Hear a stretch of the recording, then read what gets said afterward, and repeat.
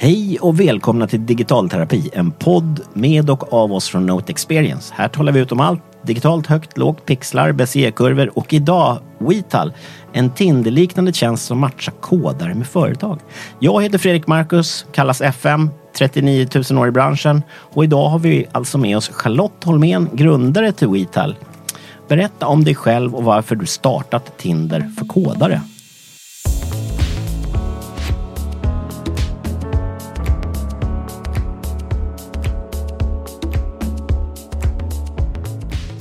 Ja, så himla kul att vara här för det första. Vi känner ju varandra sedan tidigare. Ja. Men min bakgrund är att jag är i grunden programmerare. Så jag började som front-end developer. Och efter ungefär 10 år i branschen så kände jag att det var dags att hoppa över klippan och starta eget. Och grundtanken med Wetal är att som senior programmerare så blir man ju väldigt spammad av erbjudanden. Och jag tror att när jag startade Wetal så hade jag kanske typ 100 osvarade meddelanden i min inbox från rekryterare. Och Tinder ska vara en lite mer... Wetal ska vara en lite mer Tinder-liknande plattform som är mycket mer modern och vi bygger allting utifrån programmerarens perspektiv. Så att båda måste ju liksom lajka varandra. Jag vet inte, har du varit på Tinder själv, FM? Nej, jag är för gammal. Va? Nej, man är aldrig jag har fru, alltså det är det. Okej, där har du en anledning. Men grundtanken där är ju att båda ska ju lajka varandra. Och då öppnar man upp programmerarens profil och så får man börja chatta. Så att vi bygger det liksom från en attraktiv talangs perspektiv. Ja, smart. Och bara för kodare då så att säga. Du har inte tänkt börja för designers eller så. Det är därför att det finns så mycket. Ja, precis. Så att vi har börjat med programmerare för att det är det absolut mest attraktiva skillet. Och det finns goda möjligheter att vi kommer expandera. Ja, så det blir kockar och... Snickare och nej. Den som lever får se. Din bakgrund inom koding, alltså du har jobbat på massor med olika ställen så här, Aftonblad, jag gick in och kollade på din LinkedIn och sådär. Är det bra att du har jobbat med andra saker tycker du innan du började med det du gör nu? Ja, men det är det ju såklart. Så att jag jobbar både på stora bolag, små startups, jag var frilansare i några år så att jag har ju verkligen varit en sån här som testar allt möjligt. Och det har ju varit väldigt värdefullt när jag nu ska sätta mig in i både programmerarnas perspektiv och bolagens också. Har du som tjej, har du stött på liksom, jag talar med andra också kollegor som vi har haft bakåt så här, att man stöter på bakåt som tjej ganska mycket gubbaktigheter inom liksom just tech-svängen och just programmerarsvängen. Har det varit, det har blivit bättre såklart? Ja, och där tror jag bara liksom att det handlar om att konstant utbilda folk. Att istället för att dra det här skämtet så kanske du kan säga det här istället. Och alltså, jag tänker ju i grunden att ingen vill vara taskig. Men det är bara att man kanske inte vet bättre. Och det är där vår så här, utbildningsdel kommer in i det hela. Att jag tror bara att folk behöver mer utbildning. Helt enkelt. Ja, men jag träffade någon tjej som jobbar ju på Karuna förut som hade jobbat på större rätt känt företag och hon blev påhoppad för att hon liksom klädde sig rätt kvinnligt då, istället för liksom att se ut som en kodare, vad nu det är för något. Ja. och så var de på henne och tyckte att du måste klä dig mer som en kodare. Så det sånt är ju helt galet. Alltså. Ja, och jag tror att jag hoppas att man mer och mer förstår att man inte ska säga så. Nej. Men jag tror att vi går helt åt rätt håll. Ja, coolt. Och ni jobbar för att det ska bli åt rätt håll. Exakt. Man kan väl lugnt säga, det här är understatement of the year, techmarknaden är rätt överhettad just nu när det gäller jobb. Du sa själv att du hade liksom hundratals. Liksom. Vad har du att säga om det? Och kommer det att fortsätta så här? Det är ju galet. Ja, men alltså det behöver ju komma fler programmerare. Så är det ju. Så att vi saknar ju 1 miljon programmerare i Europa. Och där har det varit många duktiga bootcamps som har poppat upp. Att så här, men nu kan du bli front-end developer på 3 månader. Ta den här utbildningen 6 månader. Och de har ju stött på lite utmaningar. För att det är många som anser att du kanske inte kan bli en top-notch programmerare på 3 månader. Men jag tycker att det går åt rätt håll i alla fall. Alltså man måste ju testa. Man måste ju börja någonstans. Men det måste produceras fler programmerare helt enkelt. Mm. Och hur ser framtiden ut då? Om ni säger hur stora är ni nu och liksom hur många medlemmar har ni? Och ni är i Stockholm just nu så. Vad har du att säga om det? Ja, vi är cirka 5000 talanger på Vital och vi växer mellan, 50-150 i veckan så att vi växer ganska snabbt och det går bara framåt och framåt. Och nästa städer som vi kikar på är London och Paris kikar vi på. Självklart Berlin, Amsterdam, supercoola, intressanta. Där har vi lite fler konkurrenter tyvärr så att det är därför som vi kikar på Paris. Mer liknande tjänster då, är det du tänker på konkurrenter? Ja, precis. Och sen så är ju målet San Francisco. Mm.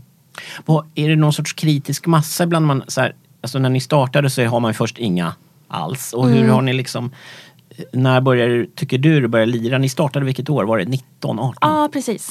2019. Så att det var jag som satt sommaren 2019 och spammade alla i mitt nätverk att de skulle gå med.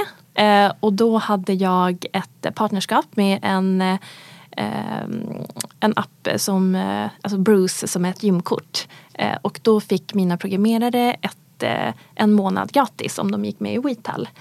Så vi hade ett litet partnerskap där och då fick jag ihop faktiskt 500 den sommaren. Och så hade jag lite så här, VIP-inbjudan och sen så skulle jag smälla upp dörrarna där till hösten.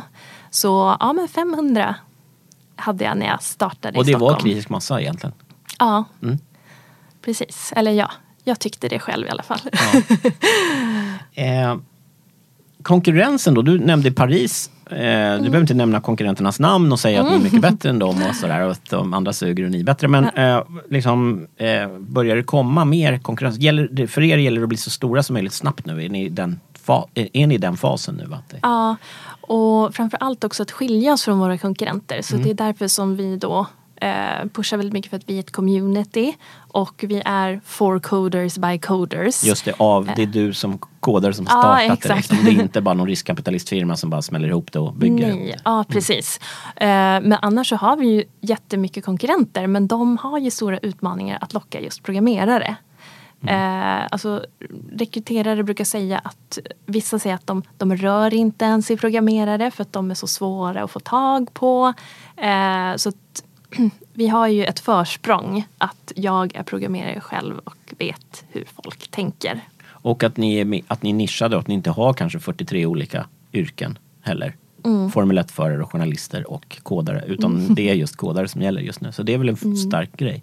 Ja. Sen kan man tänka sig att man kan bredda det inom kanske tech-svängen. Så. Men det, skiljer ni på kodare eller är det bara backend-kodare? Eller är det front och back? Ja, nej men vi kör alla som har någon form av kodbakgrund får vara med. Och sen så är det ju själva algoritmen som tar fram vem som passar jobbet. Ja. Hur får ni fram det personliga i allt det här då? Appandet och så, om man tänker sig. Så. Ja, nej men det är ju bland annat våran podcast där vi livesänder i våran app och bjuder in coola talare och så vidare. Och sen så är det ju att vi har riktiga events som jag sa tidigare har varit lite utmanande nu med pandemin.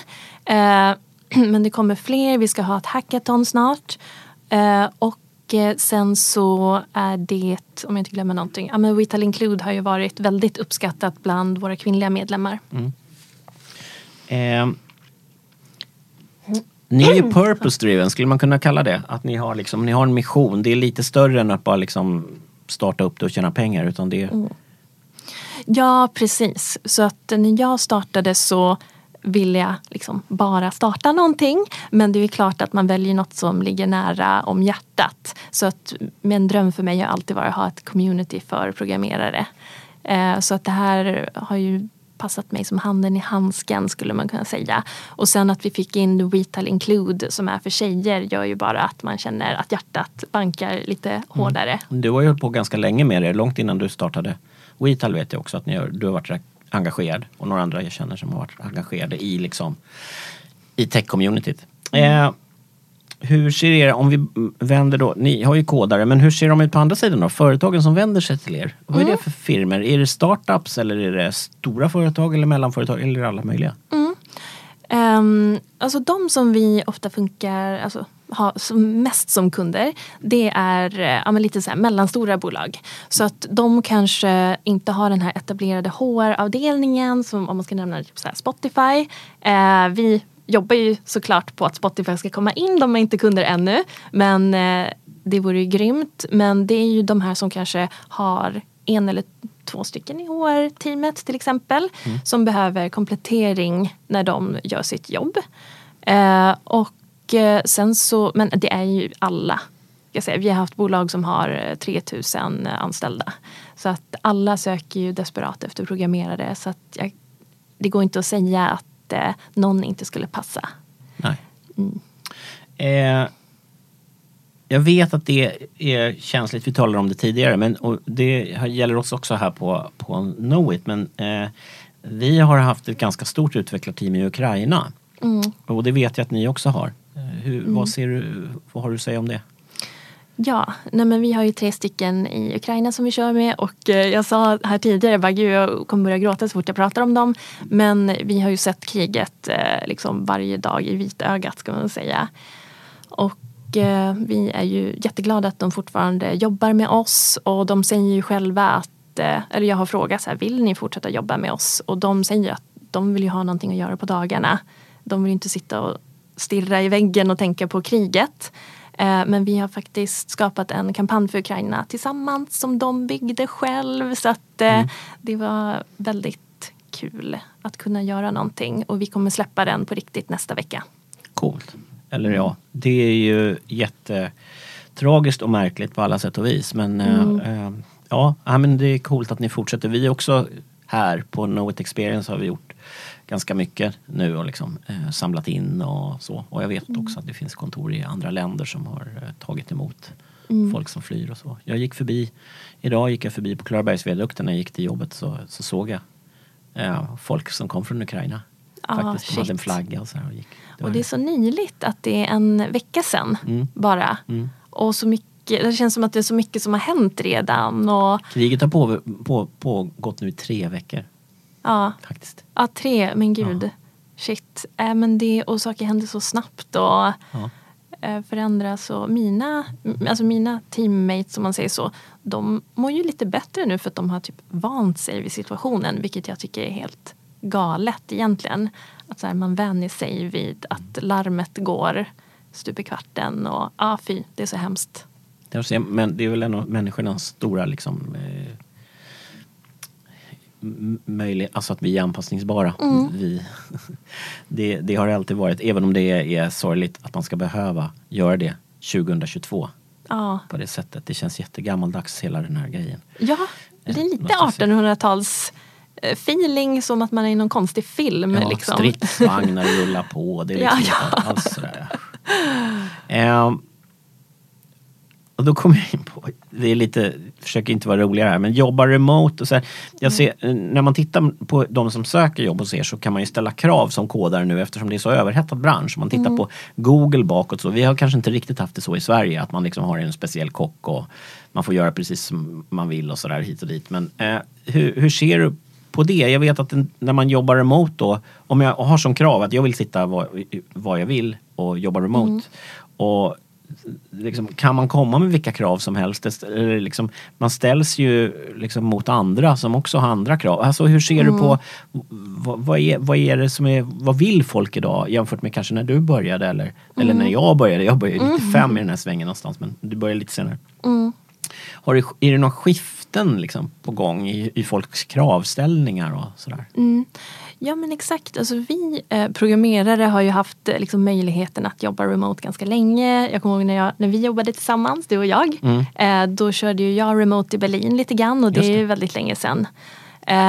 Så att vi har ju liksom alltid kunnat jobba remote. Och nu i och med pandemin så har det ju blivit ganska standard. Det var ju många som körde 100%, eller ja, de flesta körde 100% remote. Så att folk har ju verkligen vant sig vid att göra det. Och jag tror att liksom dagens talang kommer nog ha kanske som ett krav då att man ska kunna jobba hemma. Och det blir väldigt intressant hur man alltså ställer sig till det. Och det vi pratade om innan den här podcasten var ju att alltså en frågeställning blir ju då i och med att vi har ju då till exempel 3 stycken i Ukraina och de är ju en tredjedel så kostnadseffektiva som en svensk. Så då måste man ju börja konkurrera med priser också. Om du som svensk ska kräva att vara 100% remote för att du vill sitta på en strand i Barcelona eller någonting sånt. Då konkurrerar du ju med en person som kostar en tredjedel så mycket. Så det blir lite sådana intressanta tankar där. Det blir ju den här internationaliseringen man talar om, att det jämnar ut sig. Men jag tror det skulle gå snabbare egentligen kanske, att internet liksom jämnar sådär. Så att det är inte så att man kan ha 100 000 i lön i Stockholm och så sitter folk med 30 000 i lön.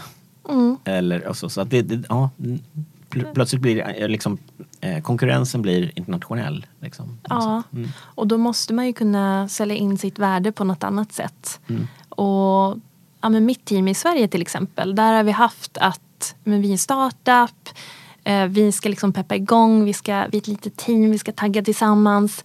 Men nu har jag insett att det blir svårt att anställa personer om man ska tvinga folk att liksom sitta och tagga på kontoret 100%. Utan man måste kunna flexa för att alla gör det nu för tiden. Men då måste ju de visa vad de bring to the table som kanske inte någon i Ukraina gör till exempel. Ja, just det. Framtiden då? Vad ser du om det har varit någon sorts utveckling? Alltså jag talade med en kodare tidigare som intervjuade här, en av våra egna, som heter John, som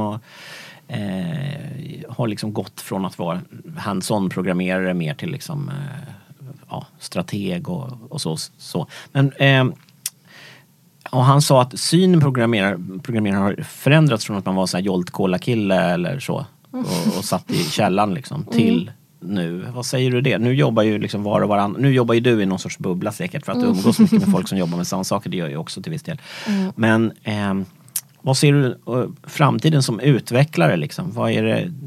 Vad krävs för att man ska hänga med? Nu kommer det ju AI snart också och tar ens jobb. Ja, precis. Nej, men precis. Det finns ju den här stereotypen att att alla programmerare var en nörd som satt och kodade i en källare, precis som du säger. Men det håller ju på, det går väldigt långsamt faktiskt, men det håller på att bli mycket mer mainstream att vara programmerare, och jag tror att alla bootcamps också som har poppat upp har bidragit till att folk bara kan testa på. Så att du behöver inte ta den här 5 år computer science degree för att bli en programmerare. Och då får ju människor möjligheten att testa, är det här någonting för mig? Och på så vis så har det blivit lite mer mainstream att vara programmerare. Pandemin, nu ska vi inte liksom, det är ju en tragisk grej i sig, men liksom, ni är en sån firma som har blivit gynnad av det, skulle jag kunna gissa. Är det så? Det låter lite tråkigt. Ja, nej, men alltså, men det kanske stämmer till och med. Ja. Nej, men vi är supertechiga, och tech har ju inte gått sämre, utan det mesta sker ju digitalt nu för tiden, så det har ju gått bättre för tech. Så ja, svar på din fråga, vi har inte påverkats åt det negativa. Och som jag sa där, AI-programmerare, jag såg någon artikel nu alldeles nyligen på GitHub var det, så de hade testat och gjort någon tävling sådär, och då var faktiskt AI-na, när det gällde i alla fall, jag vet inte vad det var, typ av kod så exakt, men de var uppe bland de 54% då liksom, de var ungefär 54% av, om man tänker sig, mänskliga kodare. Så hur ser du, har du testat någon sådana tjänster, eller vad tror du? Så, alltså om jag är med om 10 år eller 5 år, om jag är programmerare och är med på Vital, du snackar om att man konkurrerar mot folk som kanske har en tredjedel i lön och bor någon annanstans men är lika duktiga som dig själv och så. Sen konkurrerar mot en robot. Ja, precis. Nu är det vi intervjuar 3, det är liksom en server i Thailand och så är det du och en annan som är kvar här på intervjun. Ja. Nej, men jag tror, och jag tycker det är superbra, fantastiskt och så vidare. Men jag tror det kommer ju alltid behövas människor som bygger de här AI-robotarna. Så att jag tror inte att det kommer ta slut jobb för programmerare. Det har väldigt svårt att se. Det kanske förflyttas bara liksom från att de enklaste grejer. Jag ser bara, även om inte man ska kalla det AI, men nu när jag sitter och gör i Photoshop och ska frilägga en bild, då trycker du på en knapp. Då frilägger den bilden. Och det tar 1 sekund. Jämfört med förut när man fick sitta och dra banor och ja, men då kan du ju fokusera på annat. Ja, det är ju det som är grejen. Ja, jag tycker det är superskönt. Så jag är inte orolig. Men det är väl liksom de där enklaste tasksen som försvinner och så får man mer high-level jobb. Så det är så man ser det mycket. Ja, men precis. Och det känns ju som att man vill ju undvika att sitta och göra upprepade tasks. Så att om jag kan automatisera någonting som jag gör varje dag, det är väl bra så jag kan göra någonting annat istället. Hur länge kan den här överhettningen som är nu, är det som värst nu eller kommer det bli ännu värre ett tag till och sen kommer det liksom normaliseras, tror du? Ser du om du ser din kristallkula, ser du liksom, nu ökar ju er tjänst mycket, men det är kanske för att tjänsten är bra, men jag menar kan den fortsätta på det sättet, den här överhettningen? Ja, alltså jag tror fortfarande att det är kompetensbrist. Så att problemet är inte löst, om man säger så. Och inte inom närmsta framtiden heller? Nej, alltså man skulle kunna tänka sig att med alla de här nya utbildningarna och så skulle det liksom lösa sig. Men det behövs mycket fler programmerare fortfarande. Så att, har du några tankar på hur man skulle kunna göra skolan och så? Alltså, jag ser min son nu, han vill bli lärare och håller på universitetet och pluggar till det. Alltså, det är ju 5 år liksom. Men kan man börja tidigare i skolan, i grundskolan och sådär? Vad ser du? Ser du några sådana initiativ i Sverige överhuvudtaget? Eller? Ja, bra fråga. Jag vet faktiskt inte. Men det vore ju så grymt om man bara kan lära barn från scratch att programmera istället för att man ska lära sig latin. Så är det bättre att lära sig att programmera. Så att, men jag vet inte. Men det tycker jag vore absolut supergrymt. Jag ska säga också det att just min son då som är lite special, han är rolig. Alltså, inte special så, men alltså han läste latin just därför att han tycker det är så kul. Och det kan jag tycka är kul att han läser det, för att, och det är ju man har ju nästan ingen nytta av det, skulle jag säga. Förutom att man kan säga en massa coola sentenser som låter mycket mäktigare än vad de gör på svenska. Men så att det är lite roligt. Men jag intervjuade en kille som var kodare igår, som är expert på Umbraco. På det är ett CMS. Men, och han sa, man behöver inte vara jätteduktig på matte. Det finns en massa liksom såna här saker som gör att folk kanske inte går in i att lära sig och börja programmera därför att de tror att. Vad säger du om det? Finns det mycket förutfattade meningar om hur man bör vara för att bli programmerare? Ja, och jag menar, jag kommer ihåg när man var liten och gick på mattelektioner och skulle lära sig konstiga liksom, kurvor och trianglar och allt möjligt. Jag menar, programmering, det är exakt samma sak. Om du lär dig det som barn, så du kommer inte tänka att oj vad svårt det här var, utan man bara lär sig det. Så att jag hade ju ingen användning av de här, räkna ut vad trianglar och så. Så att nej, men jag tror att det är lite så här inställningsfråga också. Att man gör det svårare än vad det är. Så kan det vara. Vi snackar lite om din affärsmodellen på Wital. Vad har ni? Och ni har använt någon grej och sen har ni flyttat det till någon annan. Hur funkar det liksom? Och om jag är nu och lyssnar på det här och jobbar som HR-person på något större företag eller något företag överhuvudtaget. Hur funkar det? Ja, nej men det är ju intressant, för vi har ändrat betalmodell. Så att vi började med en klassisk rekryteringsmodell, och det var ju för att jag ville komma igång. Så då tog jag 30 000 varje gång det blev en match, så att jag fick ihop ganska bra med pengar snabbt. Så jag kunde anställa 2 säljare som sålde ännu mer. Och, så att det var jättebra för mig att, alltså som ny entreprenör att komma igång. Sen så blev det en utmaning, nu är vi 5000 programmerare. Så att då upplevde vi att vi hade väldigt svårt att hålla koll på vart folk började någonstans. Vi har jobbat också med över 400 kunder. Men det var lite tråkigt. Det var några där det blev lite diskussioner att nej men jag hittar via Weet eller jag hittar någon annanstans. Så att vi slutade faktiskt med det och sa så här, men vi tar bara en annonskostnad. Och det blev jättebra för både oss och kunden. Och det blir mycket enklare för oss också att tänka strategiskt framåt. För då blir det bara så här, ju bättre produkten är. Så nu fokuserar vi på att göra den bästa produkten för kunder och användare. Istället för att liksom lägga oss i rekryteringen. Och, alltså så här, men vi vet ju inte varför Nisse inte gillar Pelle. Utan nu är det så här, vi har en teknisk plattform som vi ska göra så bra som möjligt. Och då tar vi en liten annonskostnad varje gång någon postar en annons. Ja, men just det, precis. Och det kan vara svårt att bevisa efterhand att kontakten var ju genom oss egentligen. Det blir lite så här ett jobb man inte vill hålla på med riktigt. Nej. Jag vill bara ha textdata. För jag vill inte... och det tar för mycket resurser och det är inte så kul att hålla på med. Liksom. Nej. Om man skulle liksom avsluta lite sådär, alltså, eller avrunda som det heter fint. Så här, vad har du för tips då till folk som kanske inte är programmerare idag eller folk som är programmerare, som är unga liksom, vad har du för råd till dem? Hur ska de göra? Hur ska de det är en framtid i det här, det har vi förstått. Vi har bara pratat om att det är så överhettad. Det är därför ni finns på Weet. Och vad har du några tips för dig själv när du var 18 eller någonting sånt där? Ja, men absolut. Nej, men jag skulle ju rekommendera alla att lära sig programmera. Sen så är det ju kanske inte för alla. Alla tycker inte det är jättekul att sitta och koda. Men jag tycker att det är så bra att bara kunna lite grann och förstå lite grann. För att allting blir ju mer och mer digitalt. Så man känner sig... Det är en väldigt bra kunskap att ha. Så det är alltså och det är inte så svårt som man tror, kan jag säga. Och det är en lysande framtid också för en. Det är ett yrke som kommer att finnas några år till. Och man kan tjäna med stålar. Och det finns jättefina tjänster som man kan använda som heter Weet om man vill ha jobb. Är det så? Absolut. Ja, men då tackar vi Charlotte Holmén, grundare. Och är du, vad heter du, vd eller vad heter det? Jajamän. Ja, för Weet. Tack för att du kom. Ja, men tack, det var jättekul att vara här. Och kul att se dig igen. Ja, men detsamma. Ja, hej.